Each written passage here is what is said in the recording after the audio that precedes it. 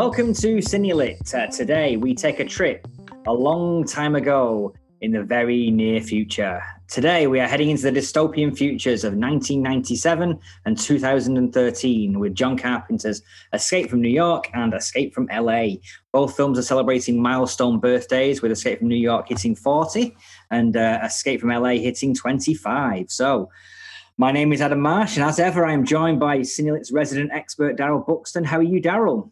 I'm good, thanks, Adam. I've escaped from whatever I was supposed to be doing this morning to come here and talk about at least one great film and one maybe not so great, but with with decent elements of its own. So looking forward to chatting about these, and the people who go to the quad a lot and see movies all the time in Derby will know what big fans we are of John Carpenter there. Yeah, well, obviously we are big fans of John Carpenter, and if you aren't, why not? We love his work here. We've done days of programming dedicated to his films, and the well hasn't run dry, filming 4 or 5 films a day repeatedly. And we still managed to show different films. I think it's really quite good pulling out a couple from his career, particularly these two, because they, in some ways, are a little different strand to Carpenter's career, aside from the horror stuff that he's done. So it's nice being able to pull that out. And when we eventually come, I say eventually, we will eventually come to do a podcast on John Carpenter, we can probably focus in a little bit more on his horror legacy. But we're not talking about that today. We're talking about his action science fiction legacy with Escape from New York and Escape from LA. We both survived, Daryl. We have.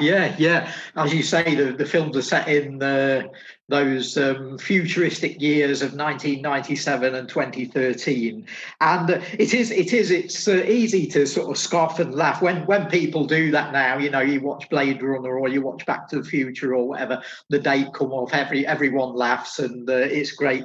There's the famous quote from Richard Corliss, the writer for Time magazine for many years, who said, "Nothing ages quite so quickly as yesterday's vision of the future." And very true. But I think while you're chuckling at those on-screen dates in Escape from New York, do remember that, or note that this is a rather sort of Trumpian world that Carpenter's suggesting way back when. He made the films in 81 and 96. So we're throwing a lot of dates around here. And people that are fans of John Carpenter will know from his other work that if you look at a film like They Live, for instance, he's a fiercely political filmmaker and a very left-wing filmmaker, and uses horror and uses science fiction and uses different genres to put over political points. And so he's almost predicting, if not directly a sort of Donald Trump type figure in the presidents that are in these movies, it's very much that sort of world. And even more sort of pinpointed than that, who knew? In the opening minutes of Escape from New York, we get a hijacked aeroplane hurtling towards the World Trade Center. So there's prescience for you. Yeah, I mean, obviously, he had his own president that had been causing trouble and controversy in America to provide the fertile groundwork for this film with Richard Nixon. So, and you just got Reagan into office at the time Escape from New York's being made. So, and Carpenter was no fan of him either. But again, you don't get a Nixon or Ronald Reagan caricature here. You know, the president is played in a very different way, but the characteristics are there and the political beliefs are there. So John Carpenter wanted to make this film as a follow-up to Assault on Precinct 13. And Dark Star around that period. He wrote it in 76, I think he said, and he was ready to make it, but he just couldn't, so he had to go and make other films to, I guess, build up enough cred to get the budget he needed to do this film. So it's rooted in that 70s thing, but when you look at it, you think this and another film released in 1979, The Warriors, single-handedly propped up the Italian film industry for about 5 years. Absolutely. I'd throw in Mad Max 2, The Road Warrior to that as well. So the number of Italian rip-offs that sort of steal from those three movies, often sort of amalgamating all three, you know, and then a lot of those ended up getting British cinema release too. So you might well have seen films like Bronx Warriors and so on in the cinema very soon after seeing the John Carpenter movie, or seeing the Warriors, or seeing the George Miller film. But yeah, this is the source, very definitely. I think obviously with Escape from New York and indeed Escape from LA, for good or ill, they are rooted in the towns as much as they are rooted in that main character as their appeal. And New York City in this film, even though it was shot mostly in St. Louis, it does live and breathe on its depiction of New York in this movie. In that way, it's very much like the Warriors. I got a real Warriors vibe to this when I was watching it. I can see the influences that the Warriors had on John Carpenter as well. Sure. Particularly with the Frank Doubleday character coming out and meeting the SWAT team as they first arrive in New York on Manhattan Island. Yeah, I want to talk more about his performance as we go. I think he's the core of the film. I think, but there is definitely that sort of feel that the city is a character sort of thing, you know. And interestingly, what Carpenter does in both films, and this is all part of his satire, you know, because these are very, very heavily satirical movies. Manhattan's already an island, but he sort of emphasizes that by walling it off, you know, building a Donald Trump wall around it. And again, what a prediction, you know, and goes a step further in the Escape from LA, which we'll talk about in depth, by suggesting that LA has actually sort of separated itself from mainland America as a result of sort of natural disaster. And the politicians have taken advantage of that by saying, right, you're not part of the United States anymore. And then guess what? Walling it off. Always a wall, isn't it? Yeah. Always a bloody wall. Anyway, I think back to New York, he really works hard on making it feel like a real place. I mean, it's shot in the streets of St. Louis rather than New York because the buildings were very similar to New York. They didn't do it on a soundstage for this kind of thing because they wanted to make it feel authentic and real. But the amount of things that they managed to do in St. Louis was ridiculous. They managed to convince the council, the city council, to switch off the electricity to 10 blocks while they were shooting at night.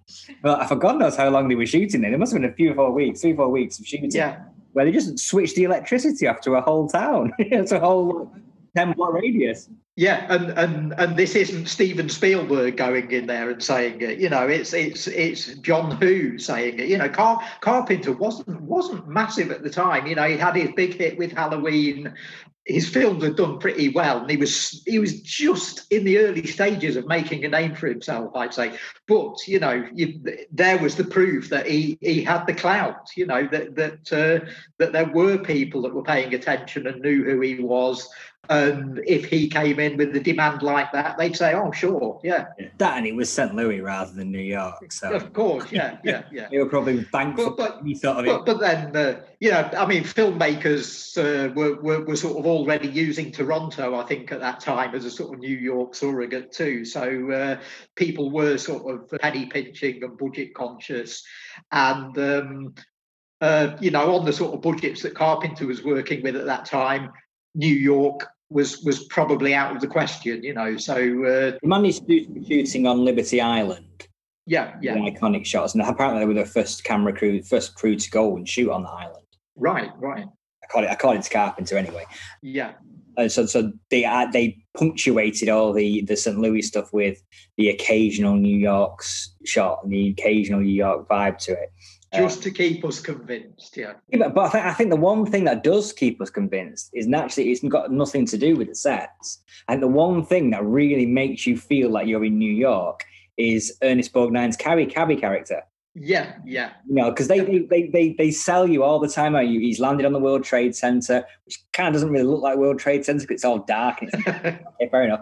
And then you've got like the snake comes down through the building, goes into that theater, and they're all singing the New York song on the stage. You know, it's like, you're in New York, guy. You know, it's a full-on plot. But you really don't believe it until Ernest Borgnine's character really starts to involve himself in the plot. and he's a cabbie in New York, and it really brings the authenticity to the world to life, I think. Absolutely, yeah. I mean, the cab turns up, and you think, oh yeah, this is a little bit more convincing now. And he's got the uniform and the iconic cap and everything on, which plays a big part in the movie as it rolls out. But key to that, I think, is okay. He's got all the accoutrements, but the key thing is he's got that New York attitude, and that sells it. The characters are New York characters, and you see it with others as well. I think. Even Season Hubley's little cameo when she's sort of discovered in the chock full of nuts, and then on to Isaac Hayes and his gang. These are people with that New York attitude. And what's interesting in terms of the film is the characters might not necessarily be from New York because it's being used as America's prison, so they could be people that have come from all over.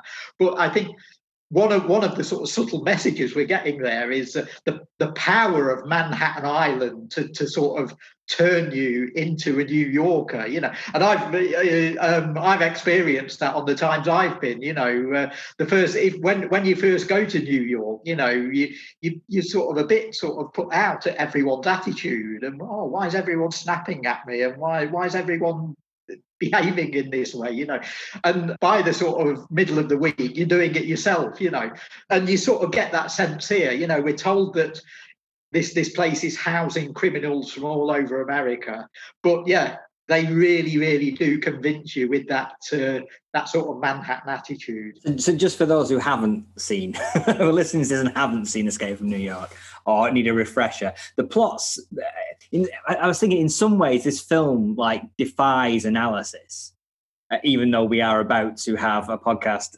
analysing it. It can defy analysis because if you look too close into it, it's very, very basic. You've got the president's plane has crash landed in this maximum security prison island. He's been caught by the inhabitants there who've made their own world free of guards and all that kind of stuff. And only one man is crazy enough or blackmailed well enough to go in there to retrieve the president, and that's Snake Plissken.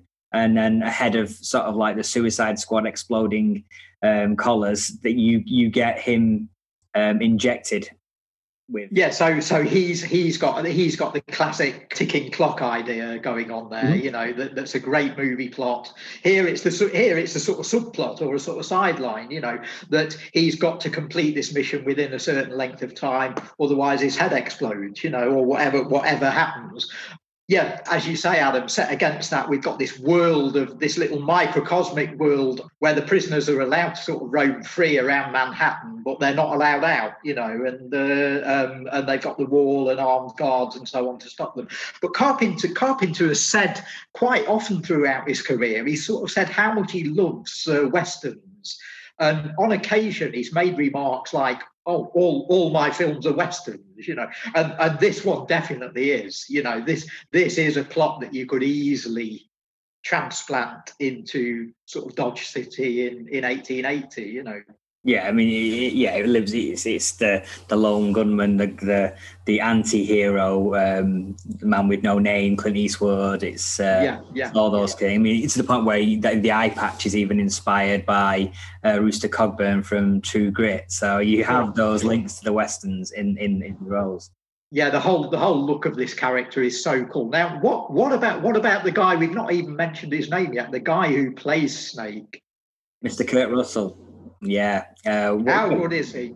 He's fantastic. I mean, in some ways, you could look at him and you could think, well, he's just doing a bit of a rip-off of Clint Eastwood in the Dollars trilogy. He's a grumpy man, doesn't say much, and when he does say something, it's very short and to the point, and and he's amoral, anti-hero-esque character.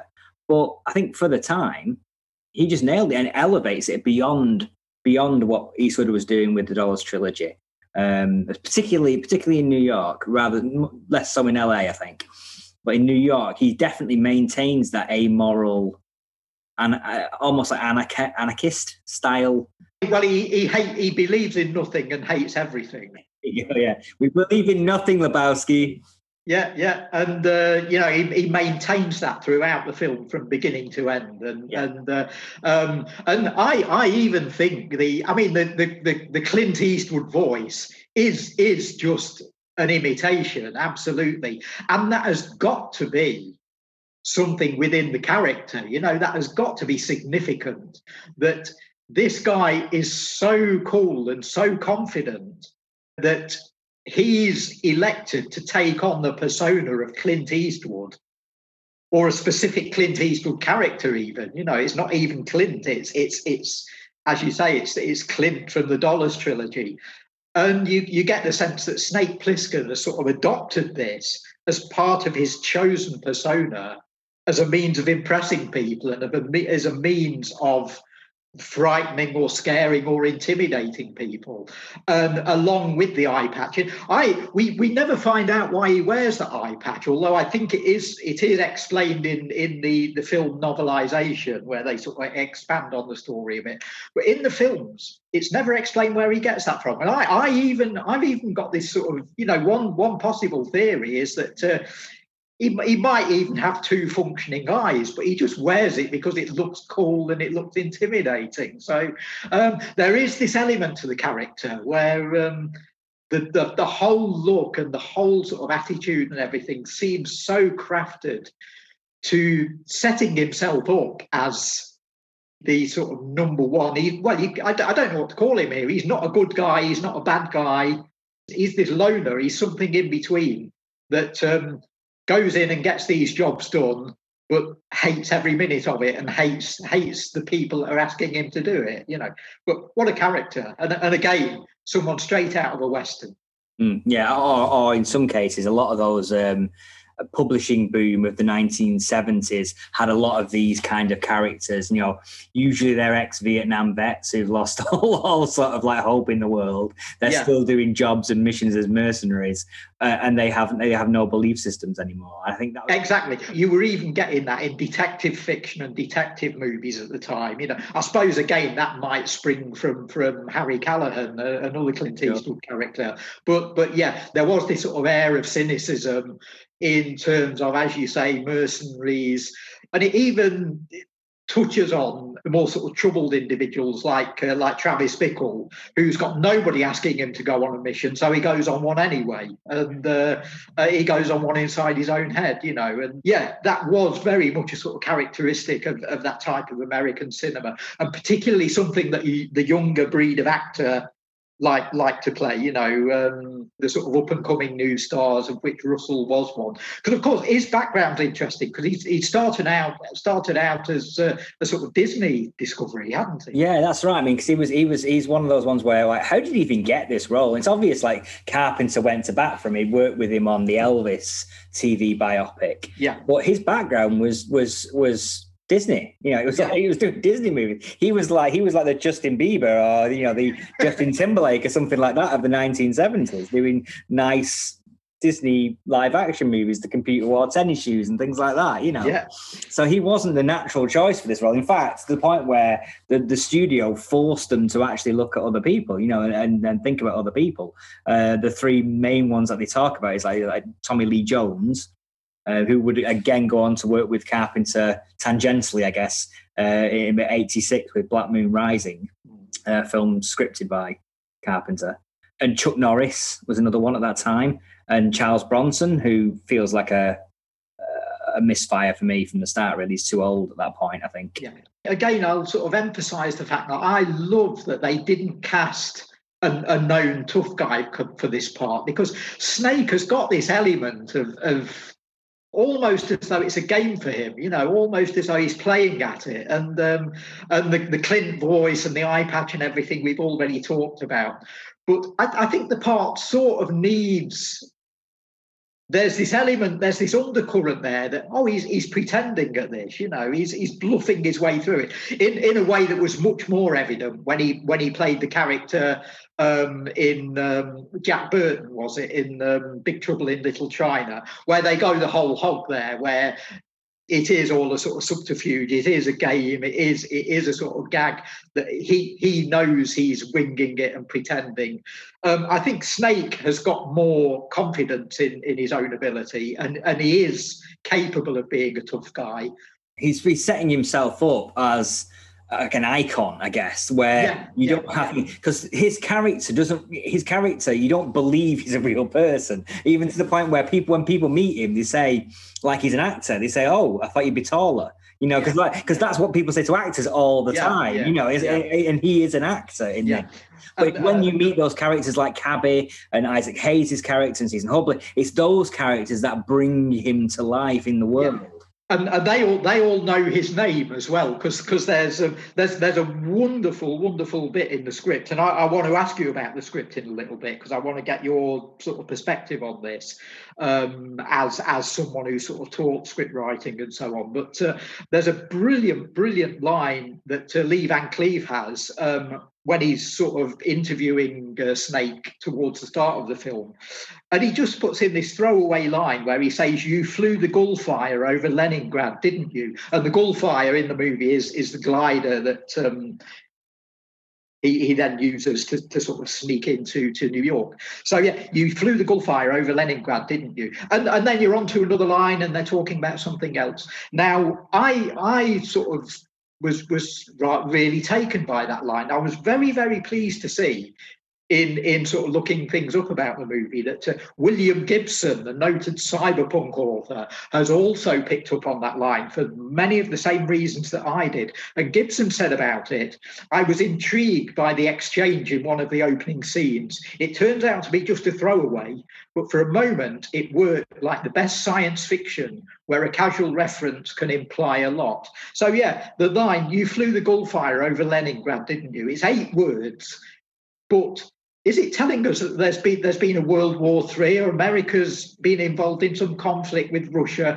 and that Snake Plissken has been a big part of that, and he's come home a war hero, and maybe he's lost his eye there, or maybe he's gained his attitude there and lost his respect for authority there? There's all that in 8 little words there, and William Gibson has picked up on that, and it's played so well by Lee Van Cleef that he just delivers the line as we've said, and then it's just part of a whole sort of spiel, a whole sort of routine that he does. So it is literally a throwaway, but there's so much in there. There's so much backstory in there. And I think that's a great thing about these 2 movies. And the first one in particular, Escape from New York, in that we are given so little information, but we're given a lot of information in background and in the look of characters and in the settings and in characters' attitudes to each other.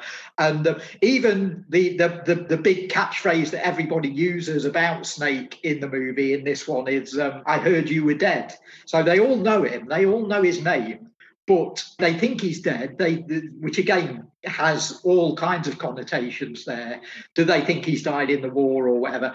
And also, there's this sense of respect about that as well, with a sort of sense of having a bit of a dig at him as well. It's brilliant. It's superbly sort of layered in very, very small touches. We're given very, very little there. They're definitely creating a fabric of a world, aren't they? Where they're hinting at things that have happened beyond, and you are implying that Snake was involved in all of them. It's like he is the modern folk anti-hero, I guess is the best way of looking at it. He is the guy where they tell tales about him. He's a combination of the boogeyman and an American hero. He's both, Yeah, so he really does come over as a sort of mythical figure and as a movie figure. He is the central character in a movie rather than being a real person to an extent. I was going to ask you particularly about the early part of this film when we're first introduced to Snake and the sort of economy of the entire script. What do you think of the way in which the information is conveyed to us here in such a sparse but informative way? Well, I think, again, we've talked about Warriors before, but this and the Warriors, they feel very much as like blueprints of how 80s cinema was going to develop. High concept idea, rush to the first act turning point, you get him on the island, that is almost as quick as possible, to the point where Carpenter even shot a whole sequence, backstory sequence, at the start of Snake robbing a bank, getting caught, and that's how they catch him. You show all that, and you just cut it out. It's like he's landing on the trade center. I don't know what, 15 minutes in, like that. He's in the world within 15 minutes. And that's very, very 80s in its sort of like high concept ideas. Things like, I guess, a lot of action films of the 1980s, like Commando. They don't mess around. The daughter gets kidnapped. You're off. He jumps off the plane. He's got 18 hours to find his daughter. It's like they don't mess around in those 80s movies. And this is definitely a template for that. Yeah, as I say, these are the first movies where the lead character doesn't necessarily need to be a convincing human being. We don't need to know about their emotions and about their family background and about how they've got to where they are at the start of the film. They're just thrown in there, like you say, in a good way. This is the word cipher is used in a sort of negative way critically, I think, usually, but I think they are sort of ciphers. They are sort of representative figures rather than being sort of rounded human beings, and that's all we need. That is all you need for this type of story. You just need the hero. It's the classic sort of hero template taken to extremes. It's like I was saying earlier. It kind of defies analysis. If you look at it too closely, it's like a magic trick. If you look at it too closely, it starts to fall apart because there's not that much to the script. It's fairly basic. In the sense that the dialogue hints at a world beyond that, but we don't see that world beyond that. The plot's fairly basic. He's got to go into this island, get the president, and get him off the island. That's again fairly basic.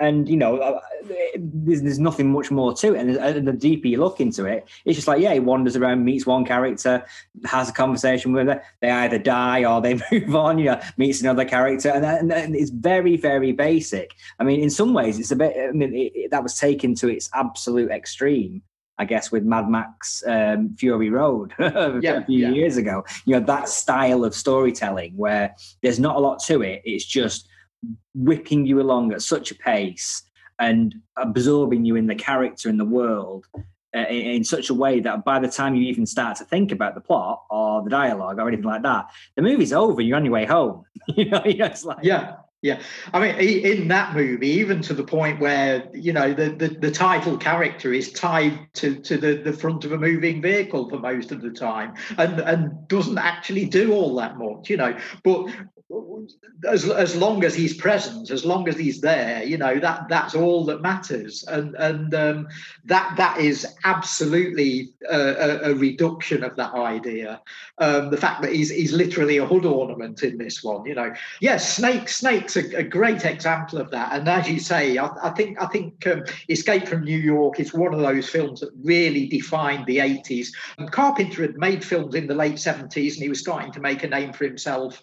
He could have easily just carried on making films like that, but I think he's one of the directors who really reacted to the fact that we were in a new decade and thought, right, we need a new breed and a new brand of cinema here. And he was instrumental as much as anyone in sort of creating that. Yeah, and I think it's one of those things where it's like, people often say, I love Escape from New York. Why didn't they make a series of movies starring Snake Plissken? And it's like, well, they'd all be the same.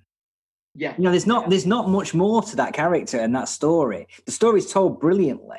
Well, obviously now we live in a world where it's franchise focused and something like Snake. I don't think you could have a 3-film story arc with Snake Plissken. You'd change his character too much. Yeah. Well, look at what happened with Mad Max around the same time. The first Mad Max movie is so pared down and very much its own thing. And they did get an 80s trilogy out of that eventually. First movie's late 70s, and then they do Road Warrior in 81 and Mad Max Beyond Thunderdome. And the only way that they could cope with that was to make the films bigger and bigger and expand that world. And I think that's the only possible way that you could have sort of followed up instantly. We got the later follow-up that we're going to be talking about, but I think the only way you could have done a sort of instant follow-up to Escape from New York would have been to follow that Mad Max template. And I think it might have dissipated the character a little bit, because Snake needs that sort. He needs to be in that very lean, very stripped down sort of world. and might not necessarily work as a bigger character. Again, they did it with the Rambo movies as well. First Blood, again, is a completely stripped down, very basic sort of survivalist movie. And then they took that character and put him into much bigger stories played out on much bigger canvases. And I just don't think that would have worked for Snake. No, I mean, they did talk about a possible third film being Escape from Space or Escape to Space. Yeah. I'm not sure one where we put Snake Plissken into space. But then Luc Besson did it, didn't he? Yeah, I guess so. To which John Carpenter did sue. And rightfully so. I mean, Lockout was just literally a complete place. But yeah, one thing we haven't talked about, and which we probably should talk about, because most of John Carpenter's films, this is a key point, and it's the music. The score for this film, again, similar to his previous score, but this one more so than Halloween, I think more so than his other work. This one really said 1980s synths. We're gonna score this as if you were watching a film of the future, and it elevates the movie. I mean, to the point where people have heard the soundtrack and never seen the film. Sure. And I mean, people may not know, I'm sure fans know this, but general listeners may not know that Carpenter actually, unusually, was very, very heavily involved in the music for his films. And he sort of scored this one himself, along with Alan Howarth, who was a sort of regular collaborator. And there are Carpenter fans who love his scores, and of course he's been touring them recently. He's been over in the UK even, sort of playing live concerts. It's sort of what he does now. Is and he sort of makes albums and plays gigs now. I think Carpenter fans love his scores, and I think that the real favoured ones are Assault on Precinct 13 and Christine. I think are the ones that everybody talks about as being his best. I'm going for this. I'm going for Escape from New York. Yeah, the other ones are great, and they're more expansive. Yeah. This one's very bare, and there's almost barely an album's worth of tracks on this. But that central refrain, that central theme to the movie, it just screams dystopian 80s, future. All those things just immediately leap to mind when you hear those first few chords. Down, down, bam, bam, immediately. Oh, here we go. What's this about? Yeah, and I'd also say that the remainder of the score is it's bare and sparse for a reason, because it absolutely fits the film. And as a listener, I would also add, what some of us like listening to bare and sparse music. So I'm quite happy with the soundtrack album for Escape from New York.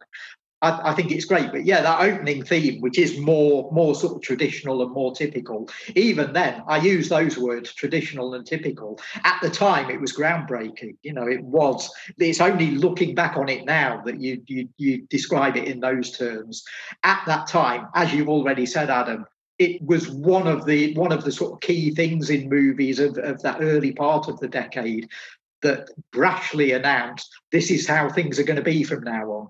Yeah, and particularly in American cinema. Obviously, you'd had since dominating Italian cinema for the last 10 years or so, but definitely in American cinema. And Carpenter would have seen all those films as well. So interestingly, he's taking influence from that, and then Italian filmmakers are coming along and absolutely ripping off this film in particular and little bits of some of his other movies, but it all sort of rolls around, I guess. Everyone's influencing everyone else. But I suppose we need to talk as well about our sort of near local boy, Nottinghamshire lad, Donald Pleasance, who had worked for Carpenter in Halloween, of course, as Dr. Loomis, iconic character in the Halloween series that ensued. But what do we think of him here playing the American president with an American accent? I can hear John phoning him up saying, "Yeah, Donald, I've got a good role for you. It's the president of the United States. So basically, going to bring you in for a day. Can you do an American accent? Okay, great. But what we're going to do is then we're going to beat the crap out of you and put a blonde wig on you and tie you up for the rest of the movie. Fancy it?" To which Donald Pleasant said, "It's a payday. It's a trip to America. Why not? Yeah. So, and I think he nails it. There's an element within the way Pleasance plays the president that's similar to what we were saying about Snake earlier on. That it's almost like an act. It's almost a pretense, And I think the fact that whether he gets away with his American accent or not, I don't know. But if he doesn't, if you're on the side that says no, it just tips over a little bit too much, I think that's all part of the character again. I think that's John Carpenter sort of saying, look, the American president's always fake. Yeah, I mean, I don't think he's got enough lines generally for you to sit there and think terrible accent. You know what I mean? It's like no. He has those sequences at the start where he's official, working through the problems, get me to the pod, and he gets in the pod. And then for me, that's the standout scene is the Duke firing the gun at him when he's chained to the wall. Yeah. And he's forced to say, you're the Duke of New York, you're A number one. It's like the way that he delivers that line where it's like terror, fear, anger. It's abject panic. But also like a backbone of anger as well. I'm the goddamn president. Intermingle with that there. It's brilliant with what he does. He's not got a lot to do, but he does it brilliantly to the point where the end when he has his little end of his little storyline, you buy it, and you think, yeah, okay, he's gone through hell, and that's the suitable climax to that story. And he's in 3 scenes. Yeah. Ultimately, to set that story up, he's on the plane, he's on the ground, he's back at the end. So it's brilliant work from Pleasance in a very pared back role. Yeah, I love it, and as I say, I think if you want to look for them, there are little layers and nuances in there that it's almost Carpenter saying, well, if you think this president's faking it, don't they all? Wasn't Richard Nixon faking? Isn't Reagan faking? 2 months into his run or whatever. But I mean, speaking of things presidential, and we've already talked about the 8-word line that William Gibson singled out for attention. I think the iconic line from Escape from New York is Snake's very, very simple and delivered under his breath, "The president of what?" which I don't know about you, Adam, but I'm still quoting that 40 years on, in all kinds of circumstances. What a great economic line that is. Yeah, no, again, the script is really, really pared down, works to within an inch of its life in many ways, particularly with Snake's lines and indeed the President's lines. But there's a lot of great character actors in this film that don't have a lot to do, are not given much to do, really. They are a little step on the journey for Snake. So you got Harry Dean Stanton as Brains, You've got Adrian Barbeau in it as well. You've got all these great people. You don't do much with them, really. There's sort of 2 levels to that, really, because Carpenter's at the point where he's sort of on the cusp of becoming really big, and this is his first film where you do get the sense this is the first time where he's got the chance to do fantasy casting, and he's sort of gone along with his list and said, can we have it? I've always wanted to work with Lee Van Cleef, Ernest Borgnine and Isaac Hayes, please, So they're all in the film. And then you've got Adrienne Barbeau, who's his wife, but also at the time they were married, and also had appeared in his films previously. And then Harry Dean Stanton and as we've already said, people like Frank Doubleday, who I think comes on and just steals every scene that he's in. He's playing a character called Romero, named after George Romero. I think there's also a character called Cronenberg in there somewhere, isn't there? Yeah. And so it's that sort of arch thing that everybody was sort of doing that at the time. These young kids who suddenly got a chance to direct movies, age sort of 28 or whatever, were all referencing each other and referencing all their favourites. But Frank Doubleday as Romero, I think what a performance that is. He's sort of Duke's not second in command, but he's sort of his eyes on the street sort of thing, isn't he? And it's almost like a mime performance. Again, he gets a few lines of dialogue in the way that Snake does and in the way that the president does, but but it's not about his dialogue. It's all about his movements and the movement of his arms and legs, the way that he sort of uses his limbs in particular ways, the way that he sort of sneers and shows off those sort of needle-like teeth that he's got, that incredible hairdo that he's got. And yeah, I just think almost a brilliant, almost sort of ballet-like performance there. All great use of his sort of live, wiry sort of frame, I think, just sort of snaking into the frame and peering round corners and stuff, or suddenly holding himself very still and holding his arm up in a particular way or something. It's a brilliant physical performance. And then when he has to speak, this almost sort of hissing, sibilant-like and full of attitude, full of "I own the place" sort of attitude there, and a clear sort of disdain for every other character in the movie. He's almost the anti-Snake Plissken, you know. Yeah, they're not that far removed in some ways. You know, from the very start when they land, and he says like, you know, you touch me, he dies. You know, and his lines are almost like reflective of the way he uses his body as well. Yeah, they're very short, they're very sharp, they're very, you know, pointed dialogue, which goes along with his character, I think. Yeah, and he often ends them with a brilliant trademark, a great sort of squawking burst of laughter as well, which I think is another great sort of level to the character. He's this film's the Joker, really. You know, he's that sort of character. Yeah, he's the symbiosis of anarchy and chaos. This world. And again, you're seeing characters like that now. Well, in the way that the Joker has been revived in the Batman films over the past 30 years, but you'll also get characters like that in the Purge movies and things like that as well. It's almost like if you're making a dystopian movie, it's got to have this sort of manic, wild-haired, screeching character with bad teeth in it, you know. And I think a lot of that comes from Romero and Frank Doubleday in this movie. Let's jump across the coast to coast, to Escape from LA. So, like, 15 years later, they reteamed for Escape from LA.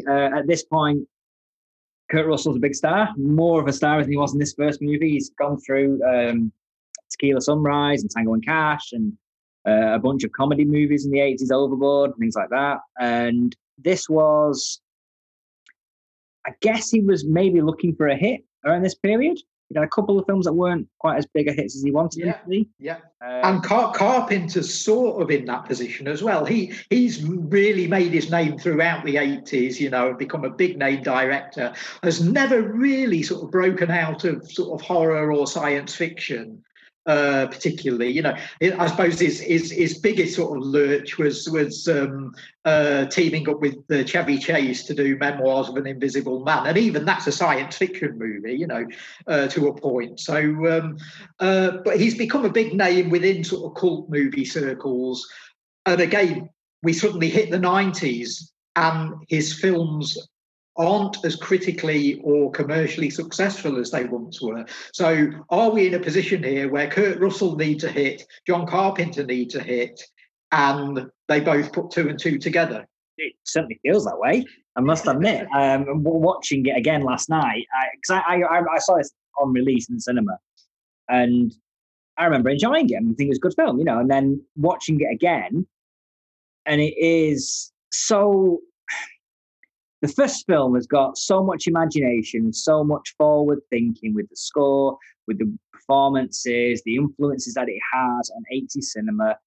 And then you watch this one and it's all of that's gone. There's none of the forward-looking imagination, the verve, the things that you think, oh, that's interesting, that's interesting. It's basically a redo in LA.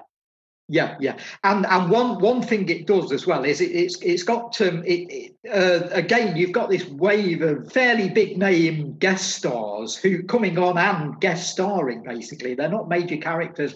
And a lot of those roles are ones that, rather than being futuristic, you know, hark back to the past and hark back to the movie's past. You know, we've got Peter Fonda playing, guess what, a hippie surfer, a sort of aging hippie surfer. we've got Bruce Campbell effectively playing a mad scientist, sort of 1940s style mad scientist in a great scene. I think they're both really good in the film in what they do, but and they make an impact. But what's this got to do with the world of the Escape film? What's this got to do with the futuristic world of 2013? It's very much sort of retro movie. So when it's not stealing from Escape from New York, which it does a lot, it's stealing from things that go even further back. Yeah, I mean, for me, it's just a redo, but in LA. Yeah. And I think in the same way as that New York, I mean, Snake Plissken doesn't change the character. In this one, he's a little bit less nihilistic, I would argue. He shows some sort of human emotion. Yeah. It's almost he's now a nihilist with a sense of humour. I think he now knows he's a nihilist and sort of uses that to his advantage. Whereas I think the Snake of the first movie was just I don't give a shit. Yeah, and I think with the first movie, they were obviously it's Escape from New York. The name's in the title, and they are making that gritty world, that realistic world. All of which doesn't apply to LA. LA is without a massive earthquake and it being disposed of and put outside of American territory.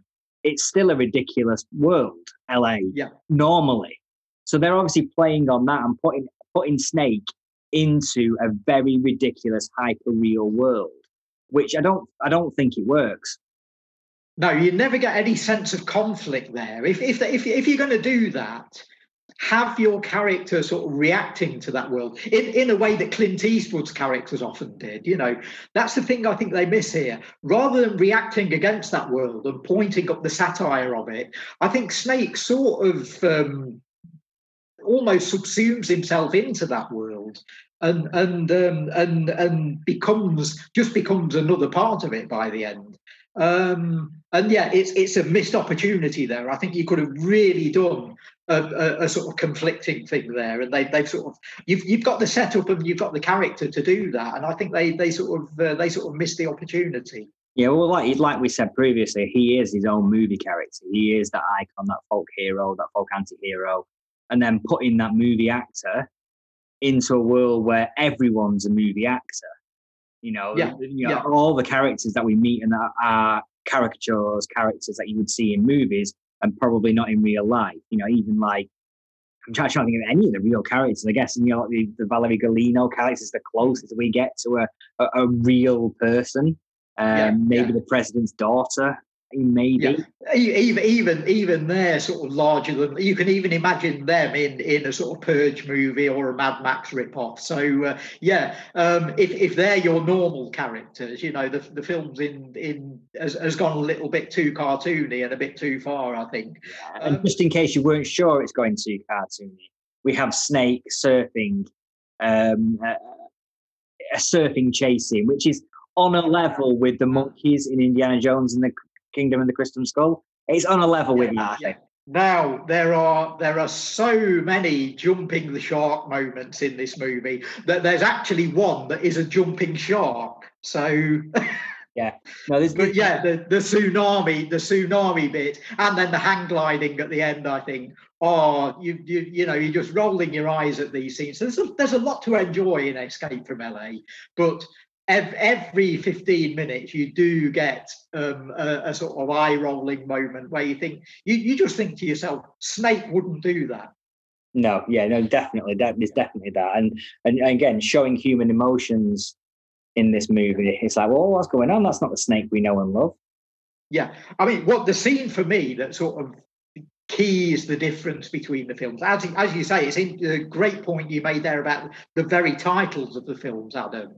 And pitting New York versus LA says such a lot there. And I think the film itself often tries to copy or riff on moments from Escape from New York. We've got Another President in there, for example, But I think the scene that exemplifies that is they try and do an equivalent of the great gladiatorial arena scene in Escape from New York that's set in this sort of rundown basement somewhere where they've set up this sort of wrestling ring.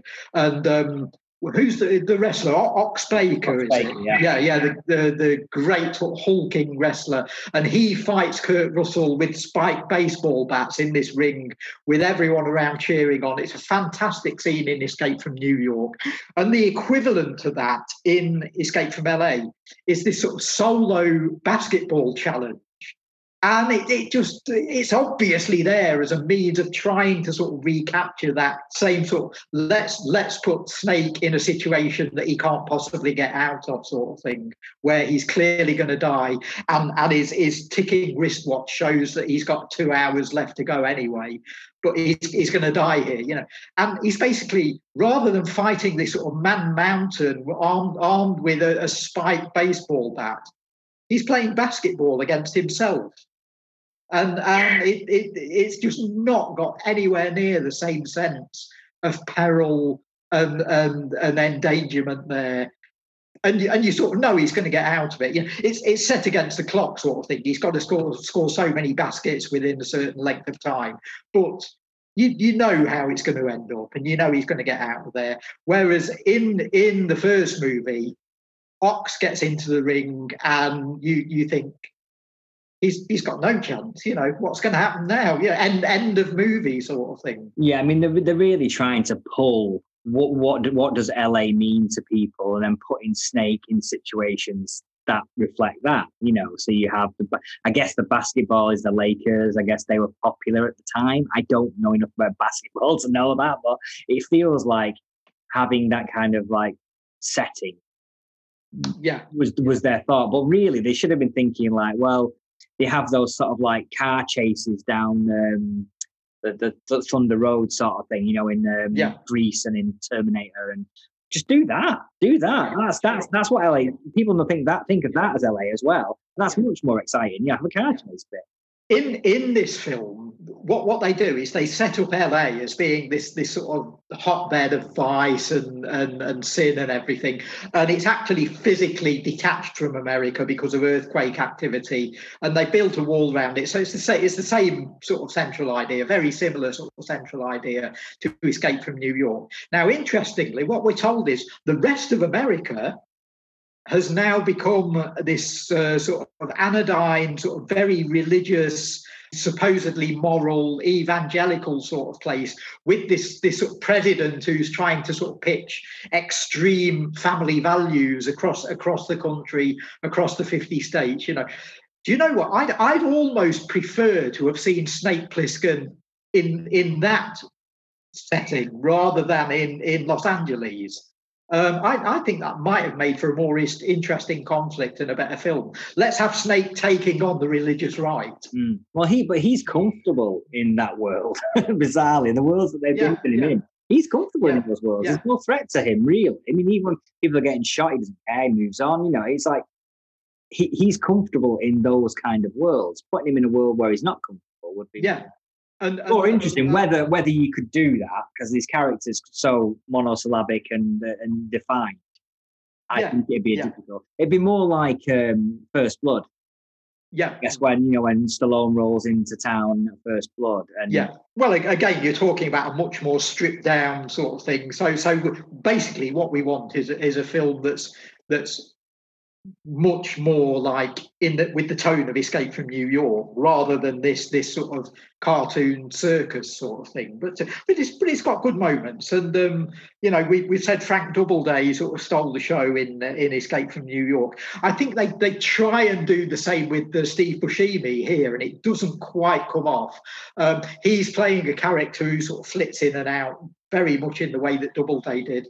For me, he's the cabbie character in this one. He's moving Snake along the plot in the way that Cabby does. I think he's a mixture of the two, because he's with Cabby, you sort of always knew that he was on Snake's side. You know, I think with Buscemi's character here, you're never quite sure whether he's going to do good or bad for Snake, whether he's lying to him or not. And Buscemi at this time was very much, he's become almost a sort of forgotten figure now to an extent, but at that time he was just about the hottest ticket in Hollywood for this type of supporting role. If you'd got a part in your film for the guy who was going to be sort of third on the poster, he was the first person that most producers went to at that time.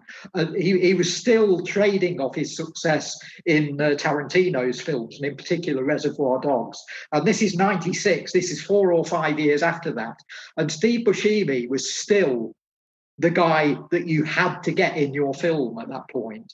And I think there's a sense of give or take in this, because Carpenter clearly wanted him in his film. I think Buscemi probably said yes to this because it was a John Carpenter movie, whereas other people pitching this, if Joe Blow had gone in and said, "Oh, we're making this film about this guy who comes to this sort of imprisoned and walled version of LA," he'd have said, "I'm not interested. It sounds daft." But if John Carpenter comes and says it, you'd think, "I want to work with John Carpenter." So, yeah, there's a bit of give and take there, I think.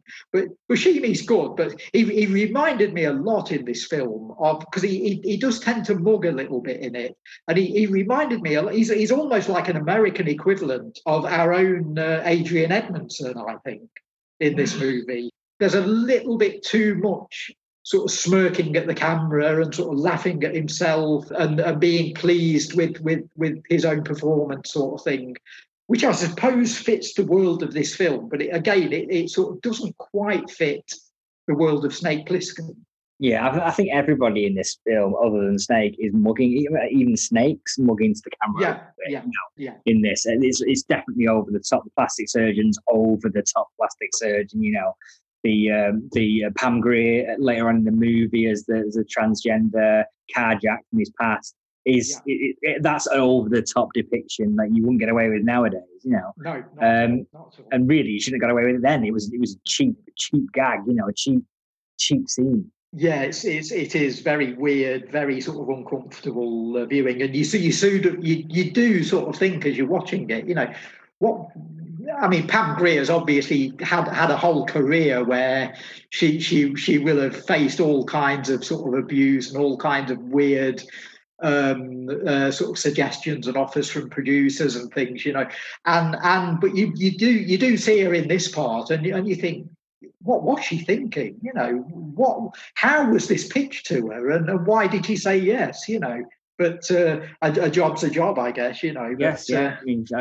And again, Carpenter's a guy that a lot of these people would have sort of been fans of, and the chance to work with him was obviously one that they'd sort of say, "Oh yeah, I'll do that, whatever the part," and maybe that's part of it. The music in the film as well, I think, is a big letdown. It's interesting story on this, because Carpenter's theme is used again. There's a good sort of remix or redo of the classic main theme at the start, but then the score itself is largely taken over by Shirley Walker, who was well known as being a real sort of breakthrough artist, one of the very, very first women to actually get into a position where she was writing solo scores for movies from the sort of mid-70s onwards. And this, for me, isn't among her best work and doesn't fit the film, I don't think. No, I agree. I'm not quite sure what would fit the film, but this one doesn't. It's because the film's such an over-the-top caricature. I guess, it's just ridiculous. Yeah. I mean, I wonder, was Carpenter in a position at this stage where he wasn't actually able to insist on doing the music himself, or did he not want to for this one? I don't know. I don't know why they made these choices on the soundtrack. Yeah, no, it's unusual considering the soundtrack is such a big part of the original. I think even all this said, I mean, as much as I love Escape from New York, and I'm not as fond of Escape from LA. I do still enjoy Escape from LA. It's a fun ride. Yeah, but it does expose the sort of like the basic storytelling more in this one than in the first one. But I think the other thing I want to bring up, because I'm a big John Carpenter fan. He's a brilliant director. I'm not sure action's his genre though.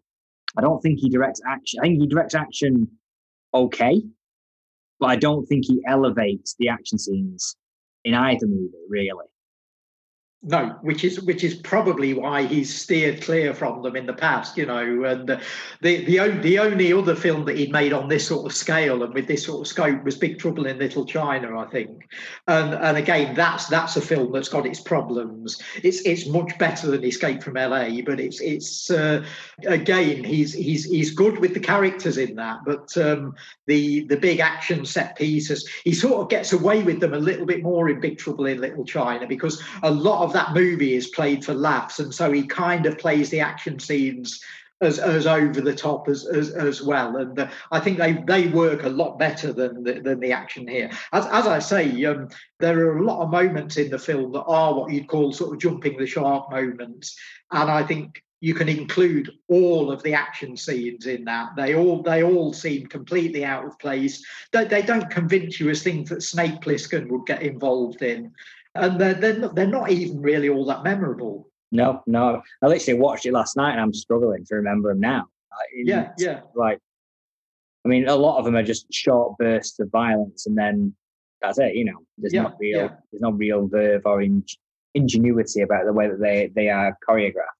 Yeah, I mean that whole big hang gliding set piece at the end just sort of goes nowhere, and just had me sort of thinking, in the way that it is shot and staged, visually it reminded me of the Hawkmen sequence from Flash Gordon, and I just thought that sort of came to my mind, and I thought, well, that did this sort of thing right, and this isn't doing it with the same sort of impact.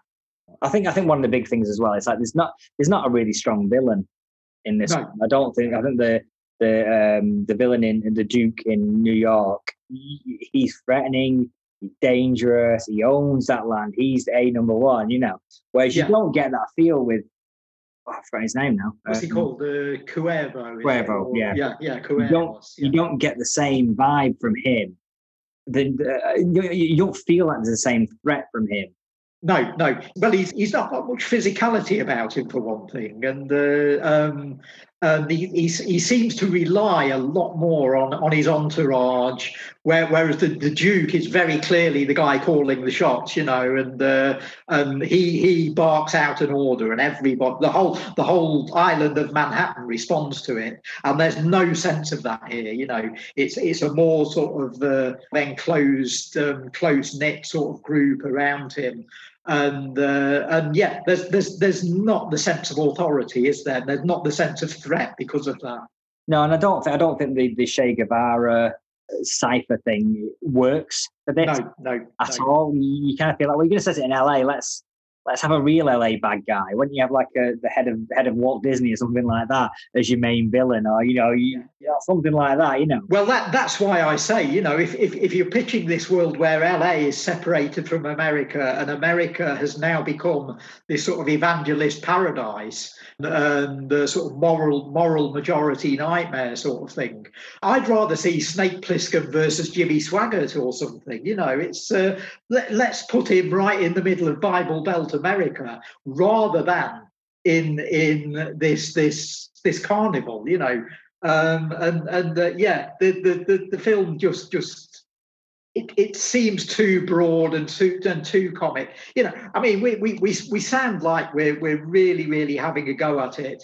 I think it's a film where we love Snake and we love Carpenter and we love the whole sort of world of Escape from New York so much that we want any spin-offs or sequels or anything that's attached to that world to be good, you know. And Escape from LA is great fun. It's very watchable, but it's disappointing in the sense that it's not what it could have been.